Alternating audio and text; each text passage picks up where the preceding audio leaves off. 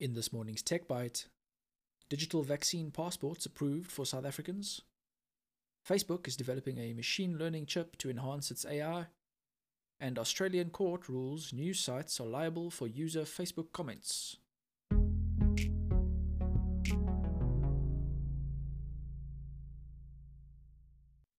Good morning and welcome to Stuff's Tech Bite, a quick wrap up of all the local and international tech news you might have missed. Honestly, who keeps track of their vaccine card anyways? South Africa's Minister of Health, Dr. Joe Phaahla, has confirmed that SA's health department approved a digital vaccine certificate, which is currently in production and will become available to vaccinated citizens in the next week. It will reportedly come as a standardized digital vaccine passport, which should open up international travel to more South Africans. And the certificate will be able to be uploaded to your smartphone and it will be printable, said Phaahla. This initiative is in line with the World Health Organization's initiated vaccination certificate. More countries are opening up to fully vaccinated individuals around the world. The current paper-based vaccine certificate system is easily forged, which means a standardized digital version should help bring order to the system.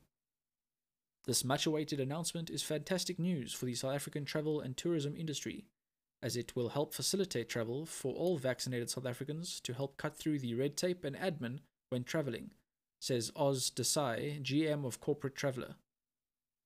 In terms of actual technology, we don't have any indication as to how the digital passport will work yet. It will definitely need access to some personal information in order to verify if the citizen has received their jab by cross-checking with the Electronic Vaccination Data System, or EVDS. Phaahla confirmed this, saying that everyone who's received the jab will be able to load their information onto the digital vaccine certificate, considering they were registered on the EVDS. As most big tech companies have known for some time now, AI is the way of the future, whether it be for algorithmic or industrial purposes. Facebook, being one such company, is now developing a machine learning chip in-house to upgrade its existing AI. This new chip will be used for tasks such as recommending content and accounts to users, reports The Information, citing two anonymous sources close to the matter. Though they don't say it out loud, given its track record, we wouldn't be too surprised to find that Facebook plans to use this to enhance its ad recommendations too. So maybe keep an eye out to see if your ads seem even more targeted than usual. Furthermore, the social media giant has also developed another chip specifically for transcoding videos, improving performance for both live and pre-recorded videos on its platform, like WhatsApp and Instagram. Facebook has worked with a number of chip manufacturers to bolster its AI offerings in the past, such as Intel and Qualcomm, but appears to be working on these new chips without outside help. Google recently made headway on upgrading its own machine learning capable AI chips, though it's also using AI to develop them.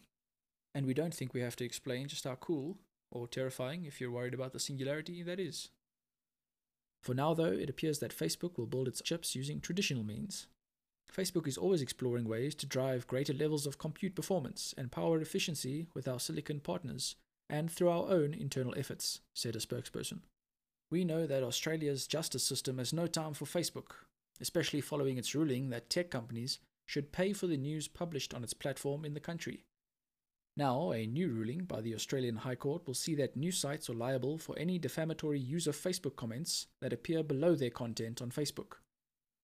This comes as part of a long-running defamation case against a number of news outlets in the country by a person named Dylan Voller.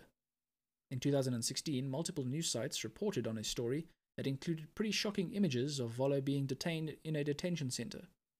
These stories were posted on Facebook, as one does, and Voller sued 3 of these companies, arguing that comments left on their Facebook pages in reaction to these stories were defamatory, and that, by inviting these comments, the news outlets were legally their publishers, The Verge details. Now the High Court decided that news outlets are essentially responsible for anything commented below an article on Facebook, as if the media outlet published it themselves, which is kind of whack in itself. David Rolfe, a professor of law at the University of Sydney, said, "The ruling may mean anyone who runs a social media page can theoretically be sued over disparaging comments posted by readers or random group members, even if you aren't aware of the comment," according to The Verge. The new ruling essentially states that media companies are indeed the publishers of third-party Facebook comments and can be held legally responsible for their content. Of course, the one affected would still have to prove that the comments are, in fact, defamatory. It'll be interesting to see what the global knock-on effect would be following this ruling, as Australia has recently been the forerunner in controversial social media laws. Let's wait and see.